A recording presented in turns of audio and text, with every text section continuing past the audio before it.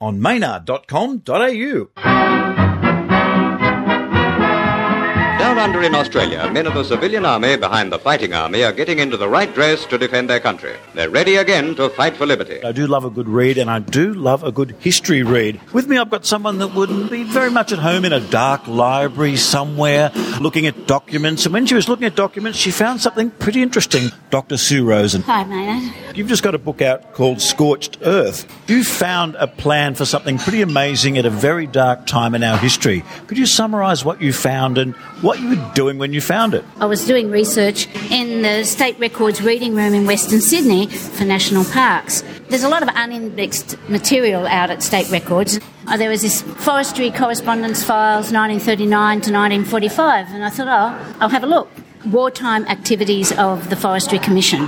One of those files contained the top secret at the time Scorched Earth policy for what we were going to do should the Japanese invade in 1942. Think back, you could ask your parents or your grandparents about that time. Some opinions are pretty divided, but everybody was pretty sure that the Japanese were going to be on our doorstep and near our house within a few months. In this document, they were talking about maybe having, one of the phrases was, we may only have a day, a week, a month, but they really thought it was imminent. And the plans are very, very detailed as to what we were to do. The whole idea was to deny everything to the enemy by destroying everything that we own or could use. Well, it was meant to be a selective destruction because there wouldn't be much time, because everyone was to stay in place until the last minute.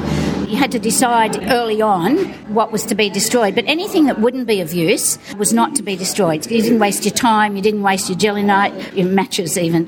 Things like actually your house and furniture was not to be destroyed, but light bulbs, refrigerators, radios, water tanks, electricity, all had to be disabled to the extent that it was not repairable by them. Food stocks as well. This is just giving up in a certain way. No, I don't think it is. You don't think so? No, not at all. Because you were required, they use the term simple, silent, selective and swift. You were to stay in place. They felt that there were two areas that were going to be attacked, the rural coast and then the urban Newcastle to Port Kembla urban industrial conglomeration.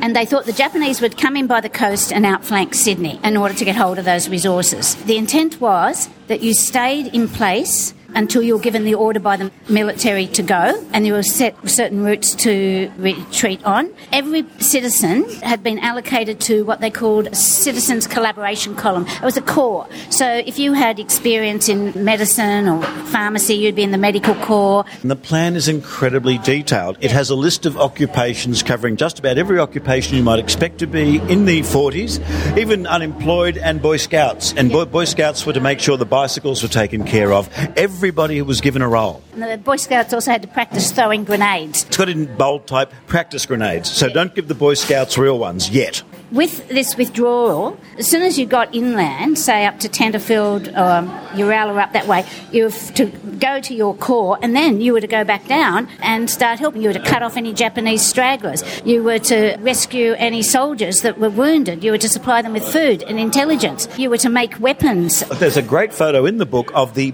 good people of Turramurra practising how to kill Japanese with sharpened sticks. That's right. And Swain actually says in the documents, an ironbark spike is as good as a bayonet.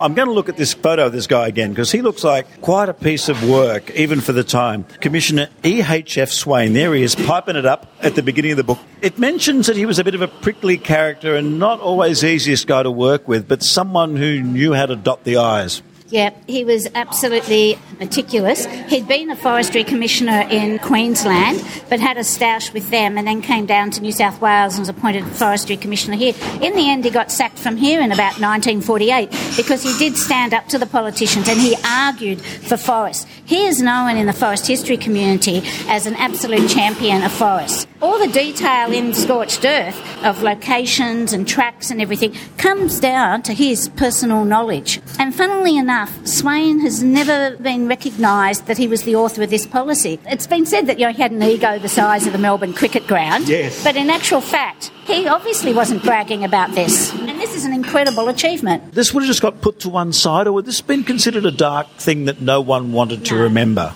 What happened was the bureaucracy keeps on going. This file's now closed, and we put it in a box and we put it away. And the reason why no one's found it before is because you'd have to know where to find it, and you wouldn't think to look in forestry. I found it by luck. Scorched earth, like denying the enemy, it's well known in warfare. Even thinking of the Second World War, like the French were really good at hiding stuff. They hid a lot of their stuff. They were good at that. The Norwegians got away with their gold reserve to England. The Germans destroyed other people's property as they retreated. They tend to do that, except for the Nero decree from March 1945. And I've got to say, Hitler gave old Swain a run from his money because he basically summarised the entire scorched earth policy in one paragraph.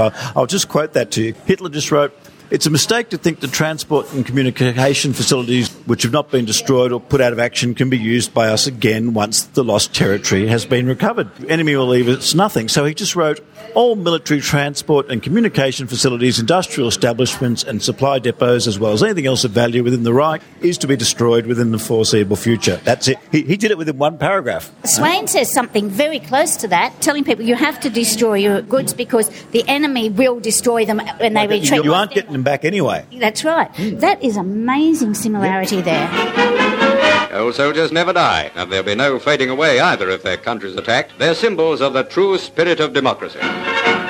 Given that every state in Australia was supposed to have a scorched earth policy, I think it would be just fantastic to find the Queensland and Victoria and South Australian ones, and then that would also sort out the debate about the Brisbane line as well. So that's not a done deal. I thought that the Brisbane line was considered a fact, one we didn't talk about, but was a fact. That's where we would not really defend anything north of Brisbane. Well, some readers have thought that this supports the theory of the Brisbane line. I don't know that it does. There are phrases in here that say something like the defended areas, and that's the Newcastle, Port Kembla. But when you look at the way they were treating the north coast and the south coast of New South Wales, it's this tactical withdrawal. If the Queensland policy was similar, then it means it won't support it. Maybe this just adds to the discussion. Nowhere in here does he mention the Brisbane line in anything that I read. Set the scene a little bit about what Australia was like in 1942, how the population was distributed. You mentioned here that half the population of Australia was in New South Wales in 1942. Obviously, we were very urbanised, but there was still substantial rural populations and townships. We were very Anglo, though we did have immigrants from southern Europe that had come through from the 1900s, and then you had the European refugees that came after Hitler's rise to power in the 1930s, so a lot of Jewish refugees. The average Australian might not have seen a lot of Asian people full stop in the community? Obviously, Chinese people that had been here from their descendants from the gold rushes, they would have been fairly minimal. As far as the gold medal champs of destroying their own property would be the Russians, of course the Chinese, to deny everything to the Japanese. He continually cites the Chinese and Russian model. Would Swain, who wrote this, have known much about that? I don't know. He was a very erudite man. Would he have had access to stuff that the normal citizen wouldn't have? Would he have a top secret clearance? I saw nothing to indicate that. But he's known through his life as a writer, and if you're a writer, you're a reader. And he just seemed to have this incredible energy and intellect. Don't tell me how it ends, because I've only got up to page 180. I hope we win. On page 112, there's a great quote from the plan, the Scorched Earth plan. Swain writes, and it's very epic, I can almost hear his deep voice saying that, "The citizen may be still a non-combatant because he hasn't got a rifle, but he is not neutral." Every citizen was required to participate as if they were part of the military. You were to destroy goods or whatever that the Japanese would find useful at your peril. He says that repeatedly. So if you were left with a tractor that you hadn't got rid of and you didn't have a stick of jelly like to drop down the sump, then you expected to drive it off a cliff. You had to, and you were not to leave until you'd done that. That was absolutely not to fall into their hands. There's a nice little bit of bureaucracy in here as well. On page 113, the question of compensation cannot be decided until after the completion of the war. Do note he doesn't say until we've won. Were you expected to keep receipts and perhaps take them to the Japanese once they took over? How did it work? Well, they had this Scorched Earth insurance and war damage. The War Damage Insurance Act. Was the War Damage Insurance Act ever used for people who did do a bit of Scorched Earth behaviour in Darwin or Queensland? My understanding is that Scorched Earth wasn't activated because they didn't invade. who knows what happened in Townsville and Darwin and Wyndham and Broome when they were bombed, if they got covered. But you had to pay. If you didn't pay the policy, then you weren't covered. The War Damage Insurance Act is something that you would get as an insurance policy. Yeah, every citizen may and should insure his possessions against war damage and scorched earth operations under the War Damages Insurance Act. If you didn't take out the policy, I think you were stuffed. Like I said, Boy Scouts, everyone had a job. The attitude to women were expected to be nurses, except in Turramurra where they were sharpening sticks. What was the role of women in the Scorched Earth policy? Men weren't expected to be in cars getting away from an active war zone, except if they were driving. Parts of this here specify that the women have to drive and the cars were to be packed to the gills with women and children and then supplies, and the men were mostly going to be doing the walking. And you were not expected to carry with you any luxury goods. No. A mink coat, a painting? Or makeup or perfume, or funnily enough, the supplies they have to take was tea, sugar, chocolate, condensed milk, 3 cans of bully beef and a jar of bovril. And some rice. I mean, that was the supplies. Enough for a week in the bush. That's right. There seems to be a rather big obsession in the Scorched Earth clan with tennis nets. They're obsessed with tennis nets and garden twine. What is so useful to the Japanese war machine, tennis nets and garden twine? And sand shoes, by the way. Page 133. Tennis shoes must be destroyed. You're not even allowed to chuck them away. You've got to destroy your tennis shoes because they're listed as a favourite of the Japanese. What's his obsession with sport? The tennis nets and twine were for camouflage. They could use it for camouflage. And apparently sand shoes were the favourite footwear of the Japanese. Well, this was Swain. That's what he had to say. Page 128 is a good one too. What to do in an air raid? She's quite a well-dressed woman. One of those things looks like she's standing up. She's turning her kitchen utensils upside down. Now, this is something we could still use today. If you're expecting a loud party or you're having people around that are a bit clumsy, turn your kitchen utensils upside down. Well, hang on, what's the idea of this? It's something to do with glass splinters for powdered glass from shattered windows. The powdered glass from shattered windows won't get inside the cups and things. So you can still make tea without any dust or bits of glass getting into your cup? Powdered glass is one of the classic murder techniques, isn't it? That's true. The portable radio, when you think of a portable radio, you think of a transistor, which of course wasn't invented at that point. The portable radio was the size of a microwave. And this is the Australian Woman's Weekly, and that's in December 27, 1941, just after the Japanese had really got involved in the war. The Woman's Weekly is excellent in terms of all the advice that they've provided to people across the time. And again, that's a really great insight into the real mood of the time and the fears. Already, they're very handy with Molotov cocktails and mortars. They're carrying on. Did the plan come together in time? The plan was ready and signed off on in November 1942. Would that have been in time? Because it had to be implemented. It was really signed off earlier than that. The versions of it that date to April are pretty much the same. There was a bit of argy-bargy between Swain and the military representative because the military had to give the official stamp on it, and he was complaining that they were really slow to process the stuff. They might have had other stuff on their mind too. Yeah. And I don't think the military were thrilled. The military representative, I think his name was McCall, felt that the civilians were going to take over army function, and Swain kept stressing, no, action would only be taken on the order of the military. But it was pretty ready. Then they were going into the areas with the Scorched Earth support squads, and I don't know how far you've got into this. Page 182. Yeah. There's instructions there, so who was going to destroy the bridges? Was it going to be the local council or the Department of Public Works? All that refining, because in here it names every bridge, every jetty, every wharf, from all the little hamlets, all the way from the Queensland border down to the Victorian border. Against each one is allocated whose job it was to dispose of it as invasion occurred. As someone from 2017 reading this, what was your first reaction to it? I sort of was gobsmacked. I thought, this is incredible. I couldn't get the grin off my face because some of it does read quite comically, even though it's very serious stuff. Yes, some of the things that they were expecting to do under the stresses and miscommunication of the fog of war would be almost impossible to implement. Well, yes, and then there's also the language and the reference to the Japanese. They won't forget the White Australia policy, things like that. When I was reading the policy, I was actually really, really surprised that we were that well organised. That really stunned me, the detail and the language of it. It's all in the imperative. the citizen will do this, you will destroy this, you will march to here.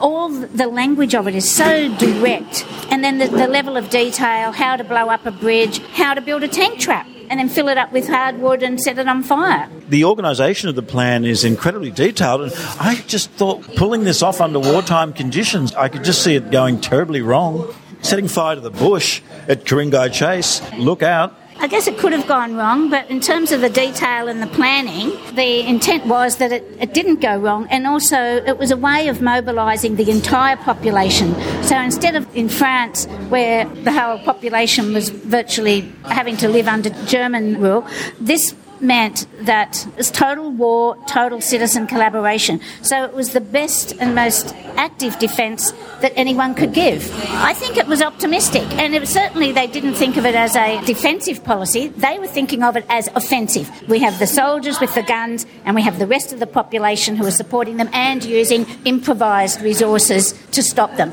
And after all, it's a big country. The Japanese, if they were denied food, and particularly water, they were very careful to make sure they never got a hold of water, they would have been in trouble. I think that they probably would have bitten off more than they could chew. What's your opinion as a historian on whether they intended to invade or not? Do you think that was a bit of a fluid decision that maybe hadn't actually been made by the time this plan was drawn up? I think it was fluid. They had the precaution of printing invasion currency. They did do that. There's one theory that they were going to come down from Darwin down to Adelaide on bicycle. I mean, I don't know how that could have possibly worked. They hadn't thought that one through. So I really think it would have depended on how successful they were. And they were so quick and able to use the resources in Malaya and Thailand, the Philippines. But you can't blame anyone for thinking it was going to happen because of the speed of the advance everywhere else. It just made sense to think that we were next. We weren't being silly or alarmist. We would have been fools not to have had some policy. But the fact that it didn't need to be implemented is really fortunate, because it would have been absolutely devastating, pulling apart factories and machinery were going to be pulled apart. Some of it was just going to be hidden. The book is Scorched Earth, Sue Rosen on Allen and Unwin, and you've got some extra material on your website that people might find interesting as well. Where can people find you online? Just Google Sue Rosen Associates. It'll come up there, and I've set up a web page for the Scorched Earth as part of the site. There's a report done by the Scorched Earth Committee back to the Premier. I've put that in there. I've put a copy of the security regulations that legalised the Scorched Earth policy to make it happen, that gave it the force of law, and other documents about Swain's commissioning for what it was to do. Check out the photo of him right in the front of the book there with the pipe. Is there one fact that you found from this book that you'd like to share with us to finish that you thought, wow, that's an interesting one? There's so many of them. The problem with this is that it is so dense with detail and the most amazing statements. We've got Scorched Earth is a disciplined, selective, aggressive operation depending upon thorough preparation beforehand against the enemy at the final military moment, utterly denying our resources to the enemy. It wasn't defeatist. Except if you're really into tennis, you're in a hard time because they're going to hide your nets and slash your tennis shoes. That's right, and I had no idea that tennis was such a subversive activity. Dr. Sue Rosen, thank you very much. Thank you. Just ordinary peace-loving citizens are being transformed into the stuff of which Anzacs are made. On maynard.com.au. Bryson and Hume. Everything digital.